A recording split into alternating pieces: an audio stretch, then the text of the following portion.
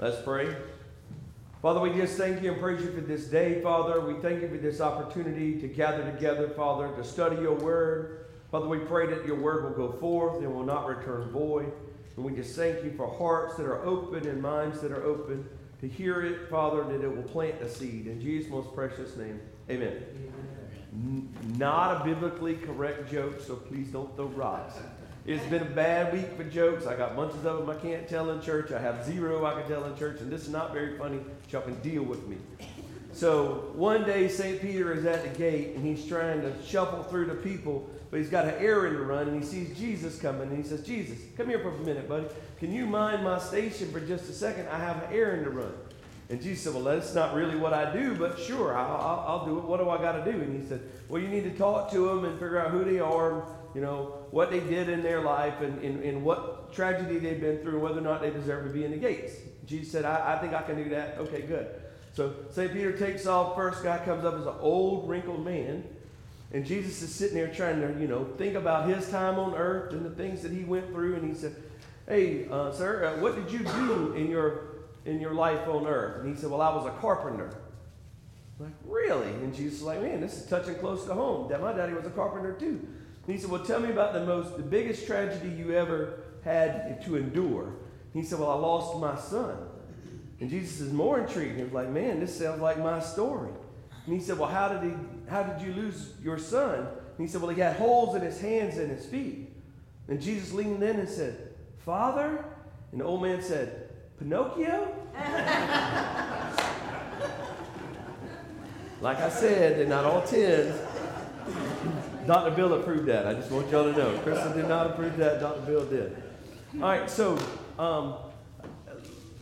every year over the last couple of years that I've had the opportunity to speak on Palm Sunday, I try to focus on a different portion of what takes place during what we call Holy Week, from the time that Jesus' triumphant entrance into Jerusalem, when they laid their coats and palms down on the road, to up until the Garden of Gethsemane, when they arrest him and beat him and betray him and hang him on a cross and kill him for our sins. But I always try to focus on a different aspect of what takes place that week, right? Because you don't want to hear the same Palm Sunday sermon over and over. I don't want to preach the same Palm Sunday sermon over and over. So we always try to find a different aspect. So this week, we're going to talk about, and it's a weird title. In fact, it's a title that if you said it in the real world, people get aggravated with you sometimes. But we're going to celebrate early, right? You ever been at a ball game and you thought it was in the bag and you started celebrating early and then things fell apart and then it wasn't as celebratory as you thought it was going to be? Well, see, what we're going to talk about is from the beginning, they celebrated early. All right? That'll make sense in a second. So if you will, turn all the way to the back of your book, like way back, like Genesis, no, one more Exodus, okay? So in Exodus, so let's get to where we are in Exodus. So in Genesis, we got Abraham, Isaac, and Jacob, and Joseph, right? In the famine, the Israelites kind of moved to Egypt, and they lived and coexisted with the Egyptians for a couple hundred years, and then, that relationship really went bad, and then the Israelites became slaves and not inhabitants, right? So if you get to the middle of Exodus, Moses has already talked to Pharaoh a couple of times, like 8 or 9 times, and we've had some plagues and we've had some stuff and some things have happened, and God has demanded his people be turned loose. And for whatever reason, not for whatever reason, because the labor was cheap and Pharaoh didn't want to do it, he would not turn his people loose. So if you will, Exodus chapter 12. And I'm going to read portions of 12 and parts of 12 and up and down in 12. Not all of 12, because it's a long chapter, and I don't read that great anyway. But the Lord said to Moses and Aaron in Egypt, this month for you is to be the first month of your year. And tell the whole community of Israel, on the 10th day of this month, each man is to take a lamb for his family, one for each household. If a household is too small, don't get a whole lamb, right? He goes through the whole thing, right? Verse 6, take care of them until the 14th day of the month, And when all the members of the community of Israel must slaughter them at twilight. And then they are to take some of the blood and then to put it on the sides and the tops of the door frames of the houses where they eat the lambs. And that same night they are to eat the meat roasted over fire. He tells them how to cook it, how to do it. This is everything that I want you to do. But this is a celebration. But a celebration of what? Because up until now we've had plagues and nothing's changed. In fact, it got worse, right? We got less straw. We had to make more bricks. We got beaten more. We had less to eat. So there's not been anything really to celebrate. But all of a sudden, we are preparing a celebratory meal of some great event. Right? It would be like going out the day before the championship and celebrating the championship. Right? I mean, everybody get it? The day before. It hadn't happened yet. But what happens is the final plague from God is going to be this horrendous time to where the death angel is going to come and kill every firstborn of every family. In the celebration, they take the blood and they paint it on the post and they paint it on the door frame, right? And they celebrate this meal, and God tells them how to do it, how to cook it, how to eat it. Everything has to be done. And this is how you should eat it. Verse 11. You are to eat it with your cloak tucked into your belt, with your sandals on your feet and a staff in your hand. Eat in haste. Y'all ever eat with like like I'm a contractor, right? I don't ever take the screw gun to the table and hold my screw gun and try to eat. Or Uncle Mike, you don't eat a lot on the lawnmower, do you? You don't eat on the lawn. I mean, we normally when we eat in a special celebratory meal, we want to relax and take our time and enjoy it, right? Those are the best meals. You win the championship and then you go to the Mexican restaurant or wherever, because that's about all Moncks Corner's got. And you sit down and eat the best nachos you've ever had in your entire life, right? As we celebrate the win, right? But they ate with everything ready to go, with their staff in their hand, their sandals on their feet, their robes tucked in. Why? Because they're ready to go. Because we're celebrating something that hasn't happened yet. That as the Passover comes, right? This is the first Passover. This is the first time that any of this had taken place. All right, so that was verse 11. Verse 12, and on the same night I will pass through Egypt, and I will strike down every firstborn, both people and animals, and I will bring judgment on all the gods of Egypt, for I am the Lord, and the blood will be the sign for you and your house where you are, and when I see the blood, I will pass over you, and no destructive plague will touch you when I strike Egypt. And this is the day that you are to commemorate for generations to come. You shall celebrate it as a festival to the Lord and a lasting ordinance. So this is the first time to celebrate this exciting time forever. I want you to establish this, and I want you to celebrate it every year, focused on what happened here today. Now notice, we celebrated it before it happened. Like all of this, the stuff that we're reading, this is all before it happened. This is precursor. But I want you to understand, and not only are we going to celebrate it today, but we're going to celebrate it forever. Now see, it makes more sense, right? When like Joshua walked across the river and they picked up the stones and they built the altar to celebrate what God had done. They saw what God had done, and then they celebrated what God had done. It's difficult sometimes to where when we are still in the fight, we're still in the slavery, we're still in the whatever, we're still tied down, that we're going to celebrate our freedom from it. Maybe it's an addiction. Maybe it's a bad relationship. Maybe it's a terrible job. That we're going to celebrate it before we get turned loose. In fact, in Hebrew, let's go there. I don't know why I write my scriptures down in order, because when I start preaching it, I don't never follow the order. Ever. I try hard, but I ain't smart enough to write it down. Hebrews. Chapter 11, right? It's the Hall of Fame. It's the faith chapter.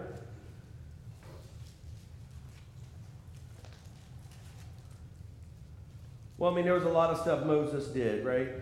So let's start at 24. By faith, Moses, when he had grown up, refused to be known as the son of Pharaoh's daughter. He chose to be mistreated along with the people of God rather than to be enjoying the fleeting pleasures of sin. 26, he regarded disgrace for the sake of Christ a greater value than all the treasure of Egypt, because he was looking ahead to his reward. 27, by faith he left Egypt, not fearing the king's anger. He persevered because he saw him who is invisible. 28, by faith he kept the Passover and the application of blood so that the destroyer of the firstborn would not touch the firstborn of Israel.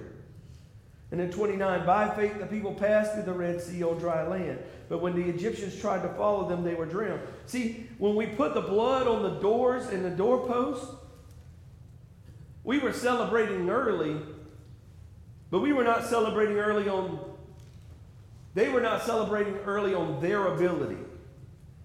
They were celebrating a promise of God that was already established, right? God came to Aaron and Moses and said, this is what we're going to do, and this is how we're going to do it. And so when they did it, right, with 2 million people, every household painted this blood on the door and the doorpost. Heck, we can't get every household to show up at church on Sunday, but every household painted the blood on the door and the doorpost by faith. They did it by faith. They celebrated in faith. They sacrificed a lamb in faith. I mean, if you look at the natural and the situation they had been in, and the frogs in the river turned to blood and all the stuff, right? And the crazy that they had been in, including the years of slavery and being beaten and tortured and killing their kids and all the stuff, it probably was pretty difficult to have faith enough to say, I am going to take my house and paint blood on the door. I mean, I think it would be difficult to take blood to my house and paint it on the door. Y'all don't? Y'all ever smell blood that's a couple days old? It ain't all that nice at all. But by faith, they understood that what God said and God's word was true, and they celebrated early.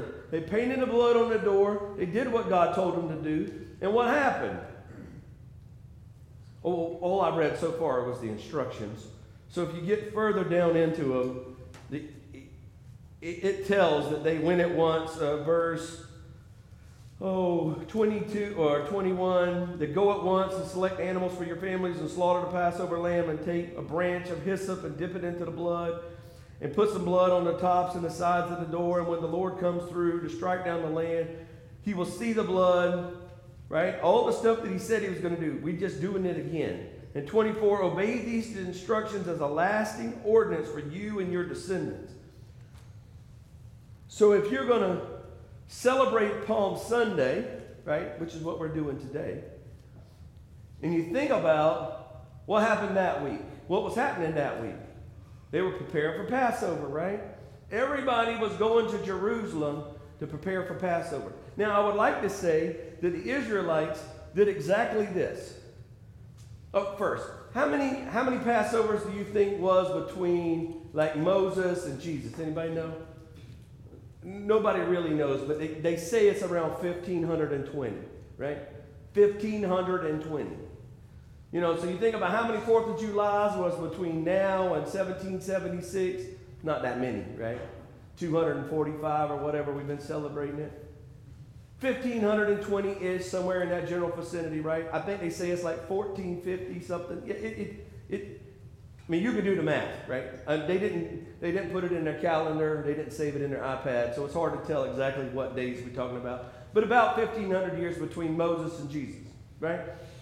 But in a period of time in the middle, the Israelites actually got away from this, right? They got away from celebrating the Passover. They got away from honoring God. And what happened? Death and destruction. It was never good, right? And when they started coming back to God and celebrating the Passover, it was not with the same heartfelt zeal that they had before, right? It had become much more of a, well, this is what we're supposed to do. We walk this way, we talk this way, we do this, we wash our hands. But everybody was coming to Jerusalem on Palm Sunday. The reason there was a crowd when he came in on Palm Sunday is because everybody was there. It's like going to Charleston that second Saturday in February, right? If you want to go to Charleston, downtown Charleston, second Saturday in February, there's lots of folks, right? Thousands and thousands of folks from all over. Why? Because Seaweed is that weekend. And everybody's there to celebrate Seaweed, right? You don't know what Seaweed is? Ask Mr. Bill or Uncle Mike. They go all the time. But it is the Southeastern Wildlife Expo.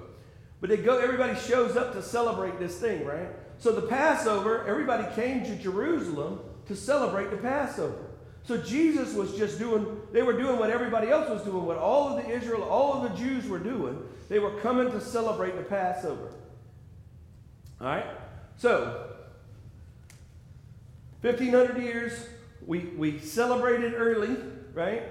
And then it happened, 1,500 years later. If we can, the gospel according to, let's go Luke first. The gospel according to Luke, chapter 22.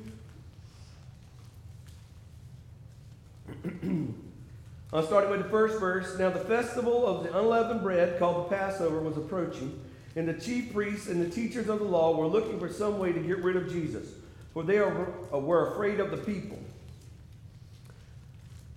Excuse me. Verse 3, then Satan entered Judas, called Iscariot, one of the 12, and Judas went to the high priest and the officers of the temple guard and discussed with them how he might betray Jesus, and they were delighted and agreed to give him money, and he consented and watched for an opportunity to hand Jesus over. All right. 7, then the day of unleavened bread, which was on Passover land, had to be sacrificed. And Jesus sent Peter and John, saying, go make preparations for us to eat the Passover. Right? We have to go through this. We were going to go. Well, let's read it all. I like this part anyway. Verse 9, where do you want us to prepare it for? He replied, as you enter the city, a man carrying a jar of water will meet you. Follow him to his house that he enters. And the owner of the house, tell him the teacher asks, where is the guest room that I may eat the Passover with my disciples? And he will show you a large room upstairs, all furnished. Make the preparations there, which I think is pretty amazing. Flip real quick. Matthew 26. And you know, if you read the Gospels much and you compare them back and forth, there's a lot of things that said here and said there, but it's little pieces that they realize and little pieces that they realize that makes the story complete. 26:1. And when Jesus had finished saying all of these things, he said to his disciples, as you know, the Passover is 2 days away, and the Son of Man will be handed over to be crucified. Now, he tried so many times to tell them that when the Passover came in Jerusalem, that was going to be the time he was betrayed and killed. And they never seemed to be able to understand it. And a lot of times he talked about it in parables and in teachings and in different ways. But right here, pretty clear. 2 days, the Son of Man, me, right, referring to me, will be handed over and crucified. Now, I just want you to know that this is the day before Luke talked about Satan entering Judas, right? Right? 2 days before, that was the day of. So, Jesus knew the plan before we got there, right? There was no surprises, no secrets, no nothing. But the Passover, the first time, was where the blood of the unblemished lamb was painted on the doorpost, right? That sacrifice was made to cover all of Israel from God's wrath and destruction. The Passover, for the next 1,400 and however many years, still celebrated the lamb being killed. Even this one, up until now, they had no idea what was going on, except for they were going to get a small little goat without spot or blemish, and they were going to kill him, and they were going to cook him over fire. The whole thing exactly the same. But the second Passover, and I know there was 1,400 and however many, but the second Passover, the lamb was without blemish, and without blame, and without sin, was still being prepared for the sacrifice to where his blood is going to pay for my sins. Right? Amen. See how it works? First Passover, little goat. Second Passover, the Son of God. Not counting the 1400 in the middle where we remembered it. The actual 2 times that there was a Passover and a real sacrifice made was represented in the first one in Egypt with the death angel and the second one in Jerusalem with Jesus. So how do we know that that's who Jesus is? Well, very good question. I'm glad y'all asked. Gospel according to John. In the first chapter, in the 29th verse, now, you know, the Gospel according to John is one of my favorite. It's in the beginning the Word, where the Word was God, and the Word was with God, and nothing was created without Him. And it talked about all the things that where John was prophesying about the Messiah. Verse 29 is John the Baptist, not John the author. Verse 29, the next day John saw Jesus coming towards him and proclaimed, or in the NIV it said, "Look, the Lamb of God who takes away the sin of the world." The one without spot or blemish. 3 years prior to where we are now in Jerusalem celebrating the Palm Sunday, John prophetically announced that is the Lamb of God, and he is coming here to take away the sins of the world. Now, when you go back to the original Passover, right? Everybody in the Israeli nation was covered by the blood of a spotless, non-spotted, non-blemished, perfect lamb. But it was only for them. It was only for the Israelites. They did not go to the Pharaoh's people or to the Egyptians and say, hey, by the way, if you kill a lamb and you do it like this and you do all of this stuff and then you paint the blood on the door, you'll be okay. But if you don't, it's going to be really bad. The first time the Passover was celebrated, it was celebrated 100% for the chosen people of Israel. For the next 1,500 years, they failed to honor that. When Jesus showed up here in John 1, John proclaimed, "There comes the Lamb of God, and he is for the sins of the world." Not the chosen people, not just the Israelites, not all of the things that had taken place.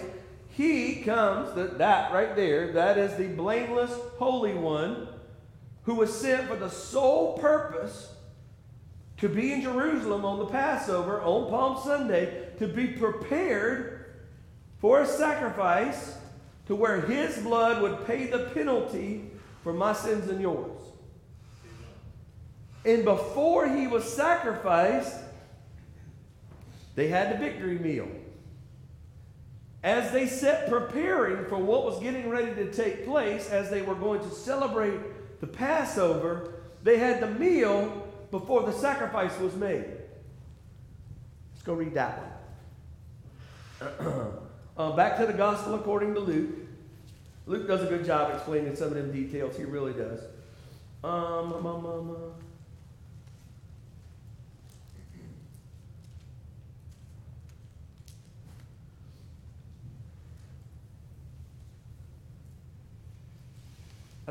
know I bore y'all with reading. I don't want to read too much. So we'll go to verse 14. And when the hour came, Jesus and his apostles reclined at the table, and he said to them, "I have eagerly desired to eat this Passover with you before I suffer. For I tell you, I will not eat it again until it finds fulfillment in the kingdom of God."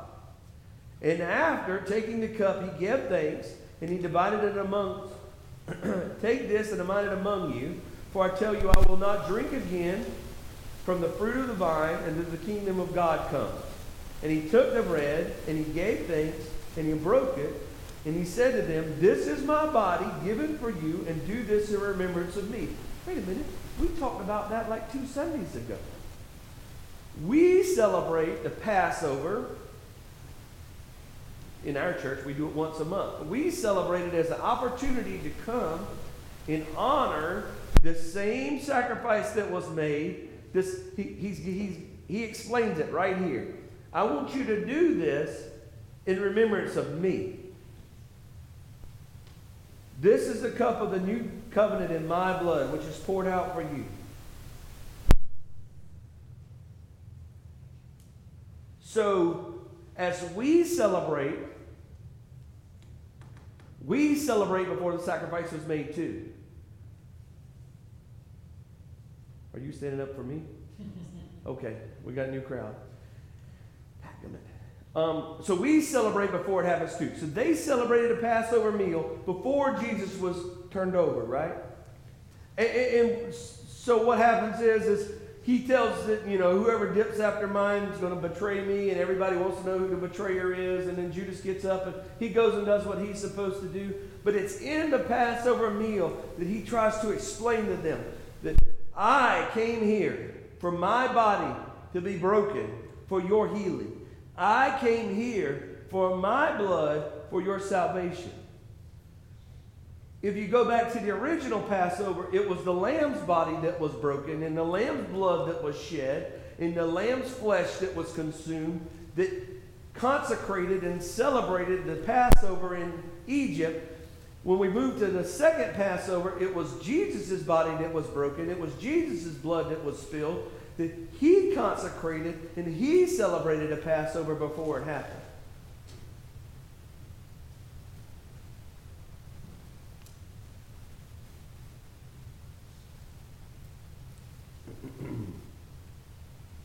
I'm almost done.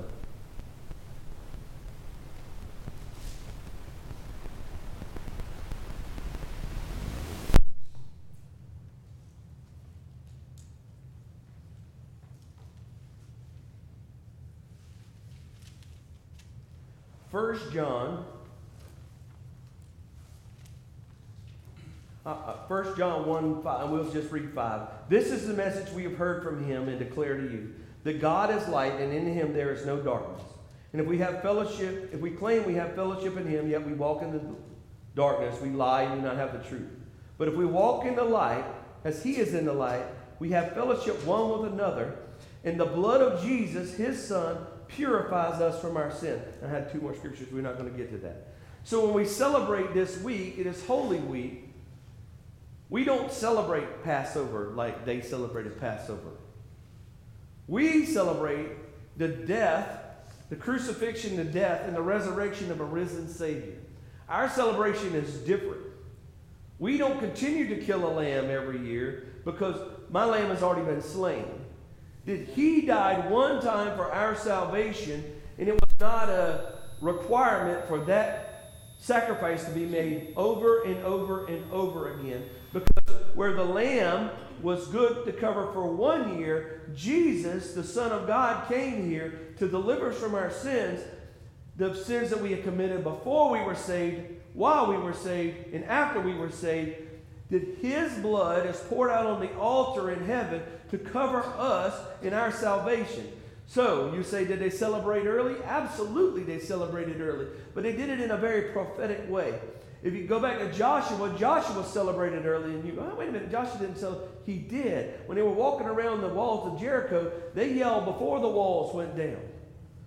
David prophesied that his victory was in the battle when he faced Goliath. All of God's people, when they're faced with this, they celebrate before the victory. Why? Because the Bible says that every knee will bow and every tongue will confess that God is Lord. So when we read to the end, we already won. So no matter what situation we're in now, we should be celebrating early. We should take every day the opportunity to celebrate our salvation, that we've been redeemed from the curse, that we've been blessed coming in and blessed going out. We should be celebrating the grace and the glory of God every day. Not on a specific day because that's the day it happened. Every day. Every day. Because we worship a living God with a risen Savior. We have reason to celebrate every day. So did they celebrate early? He was in the beginning before anything was created. He's in the end after everything's over. And he said, Jesus said, heaven and earth will pass away, but my words, they will never pass away. Amen. Let's pray. Father, we thank you and praise you for this opportunity to come together, Father, to worship you, to hear your word. And we just give you praise and honor and glory for it in Jesus' most precious name. Amen. Amen. If anybody has a need for prayer, if they'll come up, I'll be happy.